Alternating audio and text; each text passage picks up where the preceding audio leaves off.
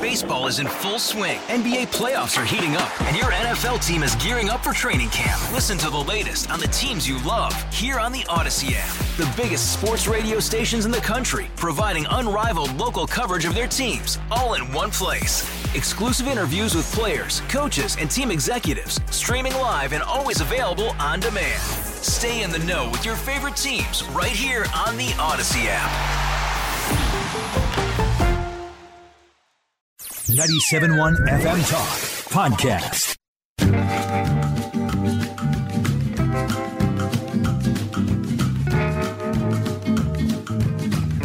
Wiggins America. I am not a number. I am a free man. Wiggins America. The only thing I'm going to need from you guys right now is a cup of coffee. Wiggins. Today's global economy waits for no man. America. Today's global business climate is like, whatever, dude. Politics is a dirty game. I'm not sure we want to play. There are forces here at work that you couldn't possibly understand. You have no idea how high up this goes. Welcome to Wiggins America.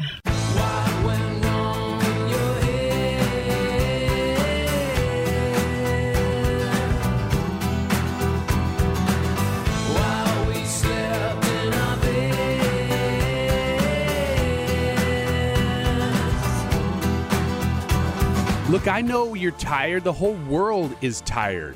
And it's not just because of what's in the news. It's because of daylight saving. It's because of everything else going on in the world. Everybody's tired. But I know why you're here, too. It's because my milkshake brings them boys to the yard. Yeah, you can be honest about it. You know that you're here just because of my sex appeal, and that's okay. I'm willing to admit that. I hope that you are. My name is Ryan Wiggins. This is Wiggins America. Thank you so much for being here this morning. Let's jump right into everything going on this week. Yeah, there's a lot, but let's get to some sound, shall we? The president has said, and you have tweeted, that allegations of wrongdoing based on files pulled from Hunter Biden's laptop are Russian disinformation. There is a new book by a Politico reporter that finds some of the files on there are genuine. Is the White House still going with Russian disinformation? I think it's broadly known and widely known, Peter, that there was a broad range of Russian disinformation back in 2020. That is Jen Psaki explaining to us that it's the Russians' fault that this laptop exists at all.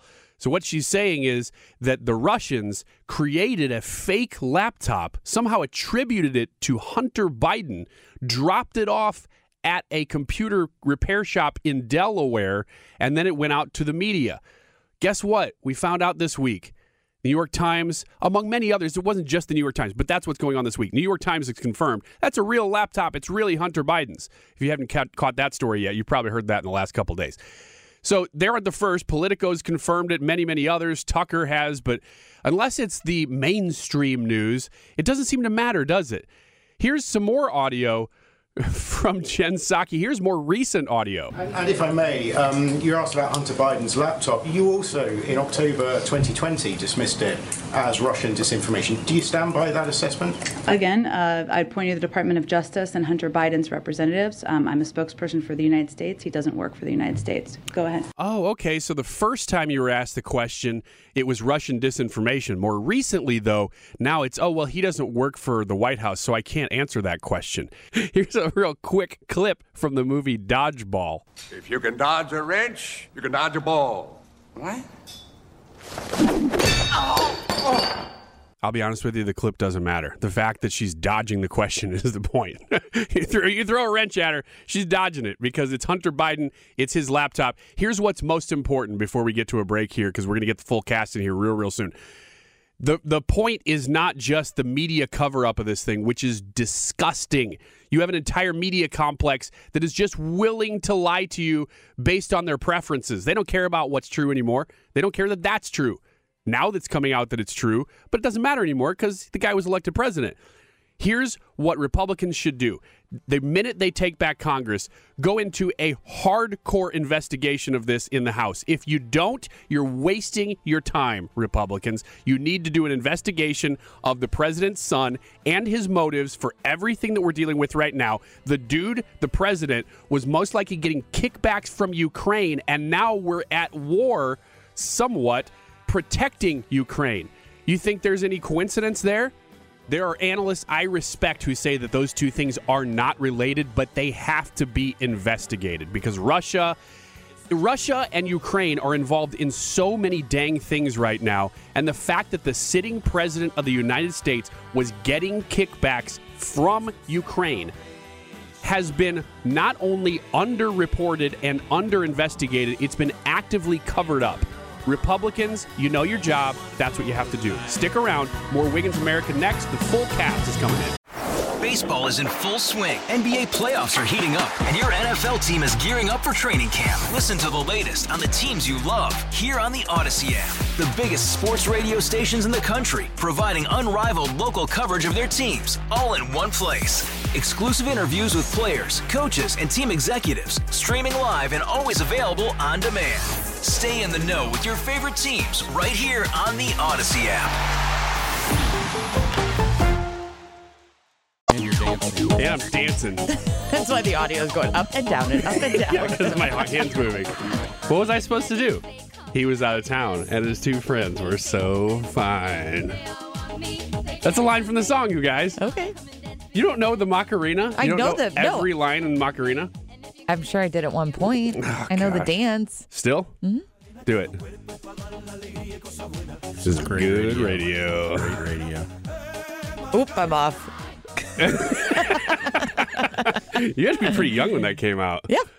We used to have a place called the Teen Center in Southern Illinois. Oh, yeah? It's Crehan's now on the west end of Belleville. And was it for a certain age group? Yeah. I went when I was 12, 13. Mm-hmm. And there was no booze, but it was a nightclub for kids. Yeah. So parents would drop you off and you'd get all hopped up on soda and you'd dance to the Macarena. Did you ever have one of those? Because I did. Oh, no. You didn't have. I thought that was your generation. No, we didn't actually. listen to music. No. That I thought that was your generation. Right. No they music. had skating rinks. Yeah, but we did that too. We had one called TP right down the street from me, and it was just a building. I don't know why it was called TP. What did TP stand for? Nothing. I think it was supposed to be sure a it wasn't TP. PTs? I'm pretty sure because I know what that stands for. Okay. No, this was it was like a nightclub for only junior high school kids. And I went one time. My mom generation, your generation, probably a little bit older than you, Old Roy, but still, same generation. She was like, oh, when you get to be in junior high, you're going to love going to TP. It's great. I went to TP one time, and she had built it up for years. It was like every year, oh, you're 1 year closer to going to TP.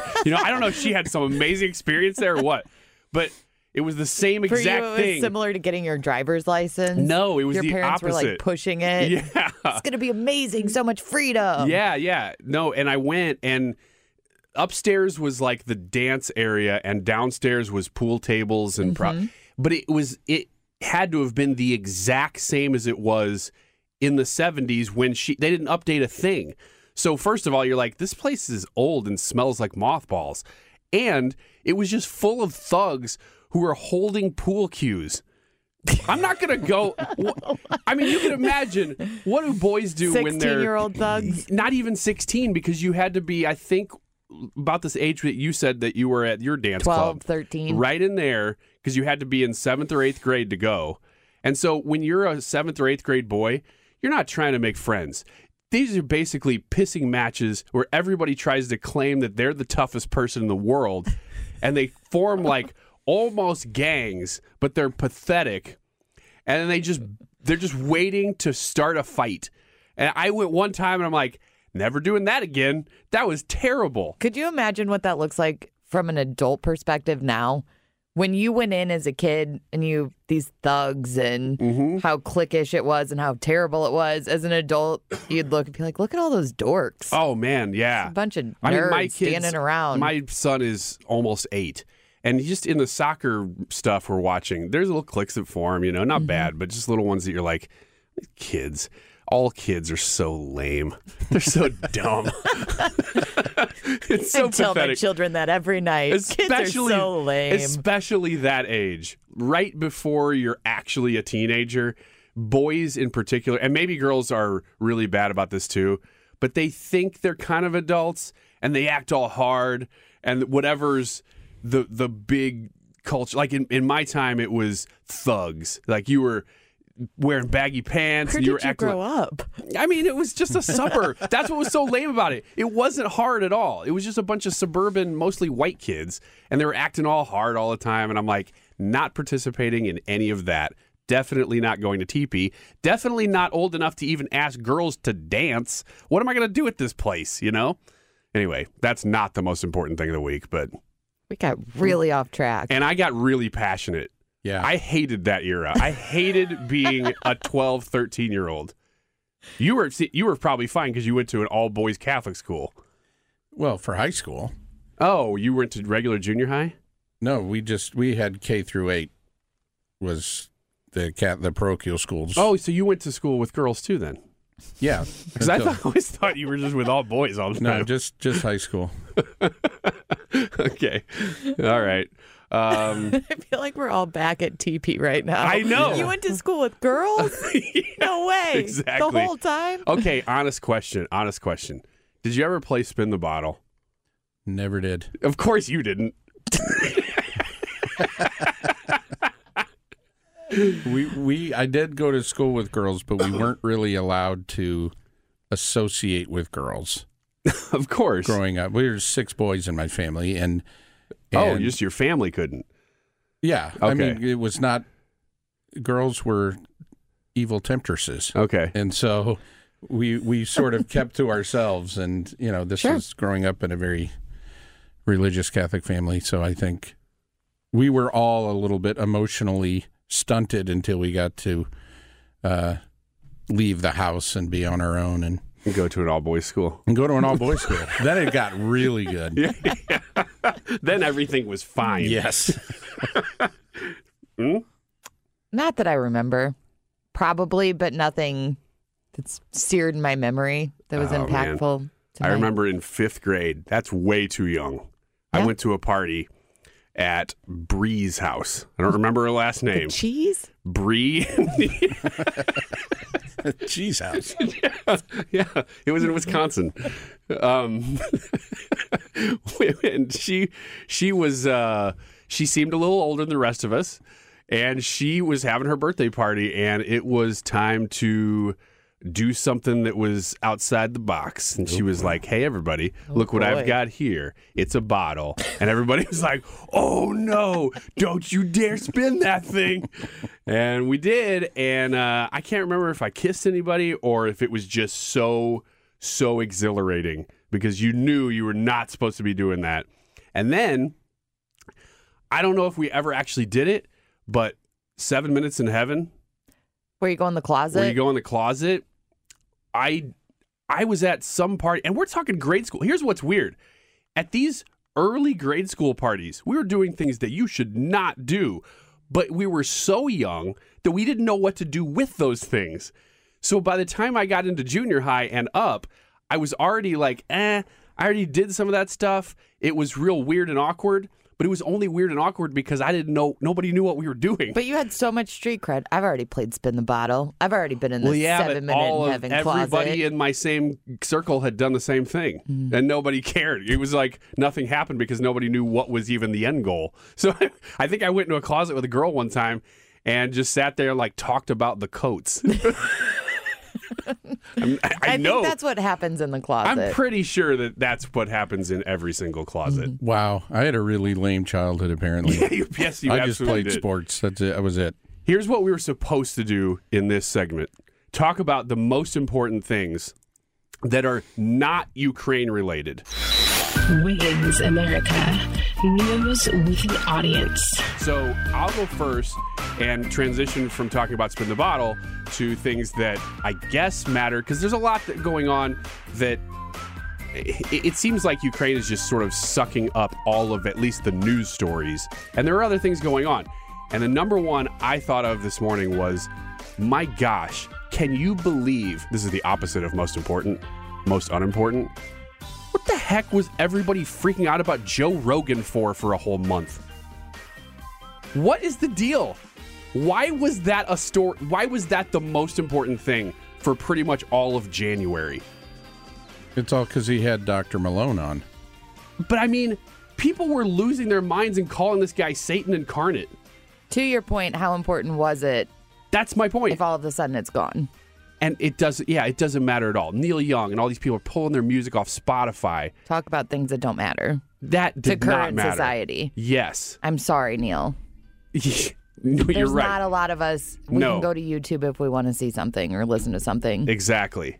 And so on the heels of that, the most important thing is COVID is pretty much over, right? I mean, does anybody think that we're still in the COVID era? Is anybody in your life still thinking about COVID the same way? No, my most important thing is Rand Paul introducing the amendment to eliminate Fauci's position. Oh, I didn't see that. I thought you were talking about the mask mandate on planes. No, but that's also important. But it's all under the umbrella of COVID losing its steam. Right. And what concerns me, though, is that now, because I think everybody's realizing that it's not a thing anymore, now you're seeing little things pop up from China that they're actually reporting more deaths now than they were during the height of COVID, which, they were never reporting anything accurately. But I think that based on the industries that they're targeting with COVID, because they're shutting down certain industries and say, well, we got too many people sick in these parts of our country and we got to shut down these companies. It's companies that hurt our economy. I mean, surprise, surprise. It's stuff that has to do with chips, manufacturing, electronics, stuff like that we're already short on. So that to me indicates it's still not really COVID. It's just more economic warfare, which is all still sort of related to Ukraine. But in my opinion, I don't really know anybody, and I've talked to people in my life who are pretty concerned with it. The fact that the news cycle has moved from COVID to Ukraine, all of those people that I know now care a lot about Ukraine, and they don't care about COVID anymore. And it's really sad to watch how much the news plays on their psyche. And you can tell them that, and they probably will agree with you and still just do the same thing. And it's not everybody, but there are people like that in my life. I wonder... Oh, sorry. Go ahead, Roy. I'm sorry. Don't you think that that's part of that's on purpose?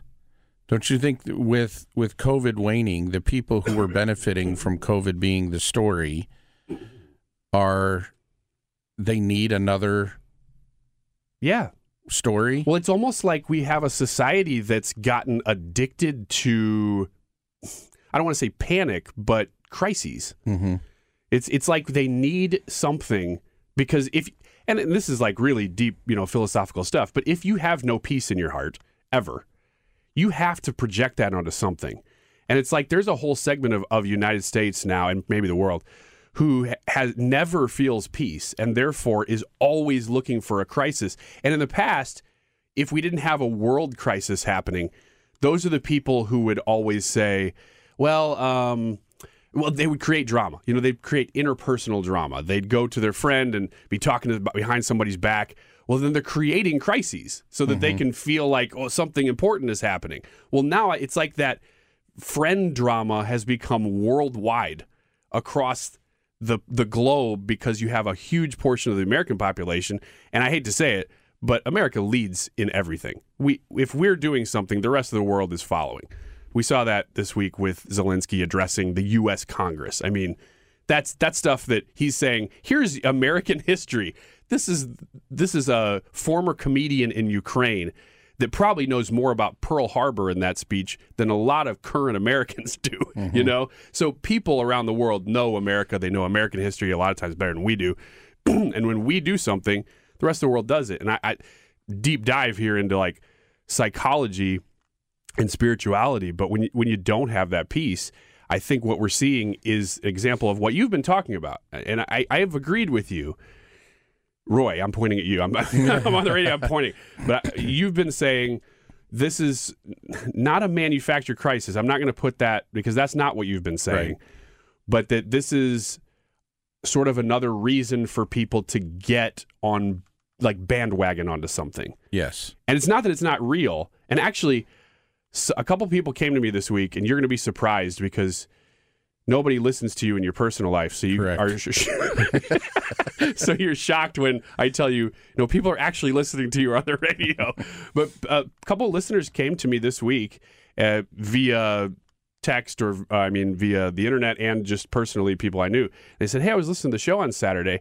When you guys went around, and I think I had said, raise your hand if you think or if you support Ukraine or something like that. Right. And you didn't. And I said, well, then raise your hand if you support Russia. And I think you raised your hand. And I think I was kidding and you were kidding. But a number of people, the way it came across was that you were pro-Russia. So I figured I asked you that question, let you clear the air. And are you pro-Russia or not? Well, I think to clarify that, I thought about that after the fact, is that I don't want anybody to be in danger or injured or attacked or oppressed. So when people talk, what the problem is, people talk about, are you for Ukraine? What they really mean is, do you support the Ukrainian people? Mm-hmm. And yes, obviously. Are you against Russia? Well, now they're talking about Putin. Yes. So, but I support the Russian people as much as I support the Ukrainian people, and that I don't want anybody to be in a war. I think that's a fair position. So when I'm talking about it, I'm not for Ukraine. I'm not for the Ukrainian government because I don't trust them and I don't believe them. I'm not for the Russian government because they're the Russian government and they've got a track record. So when I'm talking about it, I'm talking about the leaders. I'm talking about the political side of it, and I think a lot of people that are getting very emotional and into this whole discussion are they're lumping that together. I don't think Zelensky and the Ukrainian government and the different factions of fighters and the Nazis or whatever they are over there, that's very separate from the Ukrainian people who are getting hurt. Yeah. No, I don't think that's unreasonable. So I'm not pro Putin or Putin's government. I just think the story is not what we're being told. I think it's a lot more complicated than that, and I'm not willing to say black and white, this guy is 100% evil and these people are 100% innocent. That's kind of where I stand on it. Well, if you have problems with Old Roy, you can email us at WigginsAmerica.com or at Radio Wiggins, and I will convey those messages to Roy. And I'll convey them even more hyperbolic than you convey them. Excellent. Because if you want to contact me and say, you know what, I'm not sure I agree with Old Roy, I will tell Roy, man, people hate you. I guarantee that I will do that. Tricia, before we run out of time, do you have a most important thing outside of Ukraine this week? Yeah, it's Rand Paul introducing an amendment to eliminate Fauci's position. What is Fauci's position? Head of the NIH? NIAID. Okay. So on Monday, he introduced an amendment that would eliminate Fauci's position as the director of National Institute of Allergy and Infectious Diseases and decentralize it so no one person can act as director-in-chief in the name of public health. Essentially, his amendment would break the position into 3 separate positions as a checks and balance.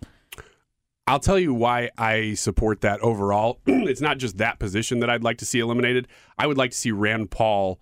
I wouldn't mind seeing Rand Paul be the president and go in and basically gut every agency that we have because they have way, way too much power. And he knows that. He knows that probably more than anybody does. And he gets really frustrated and talks about it a lot. So I like to see that stuff. Thoughts? Well, that position was kind of created for Fauci. I mean, it didn't. You've read the book on Fauci. I literally, yeah. I mean, he basically created his own monopoly and everybody went along with it because and this goes back to the 80s and the AIDS stuff. So I'm completely in favor of eliminating it, not just because I dislike and distrust Fauci, but because it was a manufactured position just to create more power and more control in one place. We are out of time, and guess what? I have removed our script this week. I'm giving it to a different guest. I'm taking it away from you this week. So are we in trouble? Yeah, a little bit. I'm being canceled, I think, for my... You can't cancel Roy. No, I'm going to cancel Roy at least for 1 week because what he does is he off air he does okay. He does voices really well, and then we come into the studio and I'm like, hey, do that one voice, and he's like, Okay, this one. Hey, what are you guys doing? I can't do it and read at the same time. You can't Don do it. Patangas. Yeah, Don. So Shut up, Don. Shut up, Don. So we're going to actually punt, and our voice actress that does all the voice stuff for Wiggins America, who you hear kind of at the beginning of segments and sometimes in the middle of them if I throw up a sounder, she is going to be in studio. She's here cutting some more stuff for us. I'm just going to have her do a skit while she's here because she actually does voices, Roy. So that'll be at the beginning of Don't worry next about me. Roy, hour. I think you're talented and special, and you should do voices too. Well, thank you, Tricia. Yeah, you're the only one. Wiggins America, more coming up next. Oh, look out, I got Roy going. Old Roy and I are sitting here debating, and now we got to talk on the radio, and we're probably not going to even talk about that.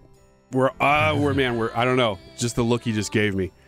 He gave me that look that says, you know, Ryan, I am completely wrong. I don't think I did that. That's what I was getting from you. Yeah, okay. Well, old Roy has stuck around. He is my third favorite cast member, so appreciate that. If you haven't noticed, we have about 3 cast members. Who At least I made the list. Yeah, exactly. And I hope that you take that away from this. Like I said, Jess is, I guess, technically a cast member. Her voice is on the show all the time. She's the one that says Wiggins America and stuff like that. She's coming in at the beginning of next hour. That'll be the first time we've ever actually sat and talked with her, though. Her voice is all over the show, but we'll sit and talk with her a little bit and find out what her political leanings are. I think I kind of have an idea, but we'll find out that in the beginning of the next segment, and we'll do a scripted piece with her, and she's actually a pretty good voice actress, so that'll be fun. Roy, you are reading Art of the Deal. Yes. I've never read the book, and I had no idea how old that book was. I thought that was one that he put out right before his campaign started, like all of them do. No, he re-released it with the campaign, with an updated foreword. Okay. But it was written when he was, I think, in his early 40s. What, you're a businessman, and so the fact that you're reading this book right now, is it mostly about business? Pretty much. Yeah, it's odd. I mean, it's 100% Trump, which is one of the interesting things about it, is that 40 years ago, or however 30-something years ago when he wrote this book, he talked and acted exactly like he did the 4 years he was president of the United States. That doesn't surprise me at all. There was, everybody writes a book before running for president, and it's all about, look at how great I am in my past, and I'm American, yay. I used to sit down with my dad at the dinner table, and he'd tell me this story. No, Trump is no BS. He comes right out and says it exactly like he talked as president, and it's refreshing in a way, because that's what a lot of us believed all along, is that Trump is not an evil agent of Russia. He's Trump, and everybody knew that going in. And the fact that he was exactly the same person in office as he was when he wrote this book when he was 40. He talked the same attitudes about things. I leave my options open. Even some of the same phrases that he talked about then. It's interesting to me if people, and you can still read this book and think, I don't like the guy. He has a personality that rubs people the wrong way. Yeah, he's abrasive for sure. But I don't think you could walk away from reading this book and then having experienced him as president and say, "Oh, he's evil," he's disingenuous at least. No, yeah, because he's the same. Exactly. I just from seeing interviews, I mean, for 5 years at least, from the time he declared he was running through the end of his presidency, or his first term anyway. We'll see. Right. Yeah. We were just inundated with anything that had ever related to Donald Trump. Mm-hmm. So the fact that I haven't read Art of the Deal, I guess I'm surprised that I didn't know more about it, and the fact that it was written 40 years ago when he was 40. But just seeing interviews with him with Oprah and some of the talk shows he was on, some of them were goofy and he was playing the character of the mega millionaire. But ones where he'd actually talk about things, which, if he sat down with Letterman or somebody, you're getting about 3 or 4 lines that are actual content, a policy or worldview from him. The rest of it was just goofy, how big is your golden bathtub stuff, that kind of stuff. But when he would say the important stuff, it really was surprisingly the exact same as it was during his presidency. And it was stuff that he acted on. It was like the guy knew business. This is the way America needs to do business. And it has never changed. Well, and even the golden bathtub stuff, he covers it in this book why he talks that way. It's all a means to an end. It's all about image. It's all about winning the deal. It's all about getting the upper hand in a negotiation. And, he talks about some of the stuff his dad did that was questionable, ethically. Just very open about it. And he's like, but you got to present yourself if you're in a negotiation, you got to come from a position of strength. And so it's all, I just found out, I didn't even know this. My wife in business school back in the, mid 80s in college read that book for one of her classes. No kidding. And from the standpoint of, this is how business gets done. Yeah. At the art of the deal. Right. And so even the crazy stuff that he does and the more, I guess, fantastical statements that he makes and stuff, it's all on purpose. Well, it worked. And it worked. I mean, we're looking back over 4 years, foreign policy alone. Let's not even talk economics. Clearly, he had that part figured out. But foreign policy alone, in 1 year, we have gone from disaster to disaster. We had Middle East peace, Roy. Yeah. Under Donald Trump. Nobody ever would have predicted that. But it's because he did that. And you can call him a loose cannon, but I think he knows he's being portrayed as a loose cannon and uses it exactly to say things to people like Putin, because it came out either this week or the end of last week. Did you see this? That apparently while he was president, he told Putin, if you hit Ukraine, we'll hit Moscow. Well, that's something you wouldn't believe that if Barack Obama said the same thing, you wouldn't believe him. You believe Trump because he's got this element of crazy. Well, it's I don't know that he thinks of it as crazy. He thinks of it, I'm leaving all my options open, but that's so what I mean. you don't know what I'm going to do. Yeah. And it's funny, even his dealings with North Korea, which, how many, and no president before him had ever sat down with Kim Jong-un. You can take that and then take a section from the book where he's negotiating a deal in Queens for some old building or a piece of land. Yeah, same principles. And it's the exact same process. Yeah. And it's not like, okay, I want to buy your building. I might be crazy. No, it's just, I'm going to leave every option open. I don't need that building. I want it, but you're going to give it to me for the price I want, or I'm going to walk. Yeah. But I may come back. So it's that same... Of course. Almost word for word the way he handled North Korea. Yeah, we may blow you up, but I don't know. If you want to work, we'll go have a beer. Isn't it funny how much leading into 2016, you heard this your whole life, at least my entire life, I'd hear from people, both sides of the aisle. You know what we need in there is somebody who's not a politician, somebody who's a businessman. Right. Then you get your businessman who's really freaking good at it, by the way. He wasn't just a Koch brother or something, who's conservative, who also made a lot of money being in business.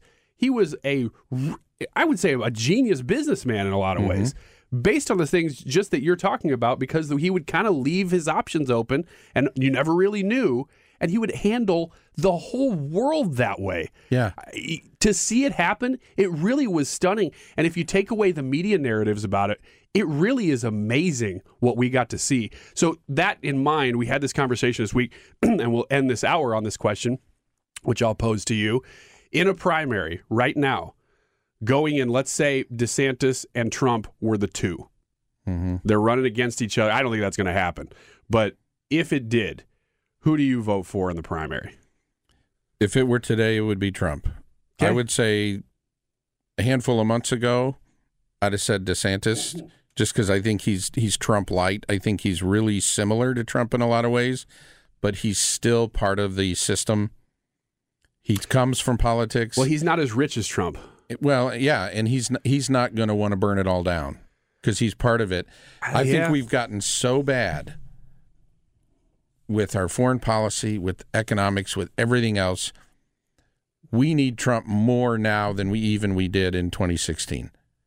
I think we need somebody who's got nothing to lose, who's got no ties, nobody's got any dirt on him. He can come in and say, all right, let's clean this up. I'll say this before we hit the top of the hour here, and stick around because we got another hour of Wiggins America next.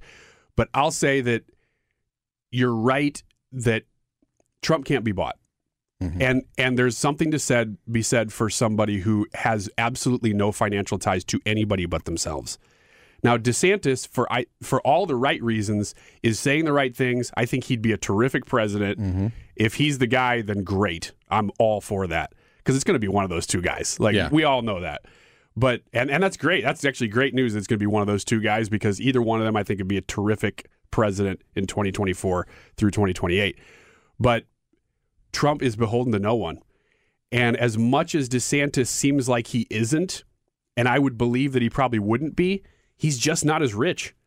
And I it's a weird argument to make because it's not like you're like, oh, you know what? I want in there is a rich guy. That's not really the point. The point is that there is nothing that can buy that guy. The orange hair man, the orange man bad guy. He can't be bought. And well, here I'm going to potentially turn the people who I didn't already lose over the Russia thing. Everybody hates you, so don't worry about it. So here goes.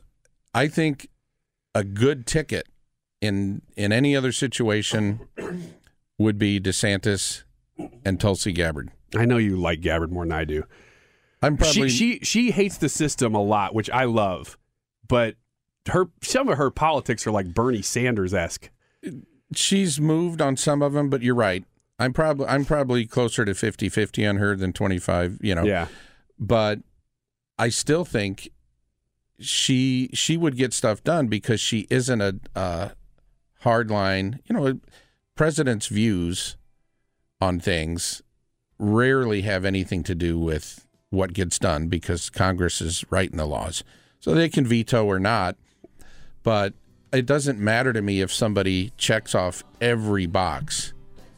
If they get the important ones and they're a reasonable person and they can get people together to solve problems, that I'm in. I'll give you this. As vice president, I actually think she would be pretty good because she would just be there to figurehead for a lot of things that in that capacity, she actually does a really good job at. So we're out of time.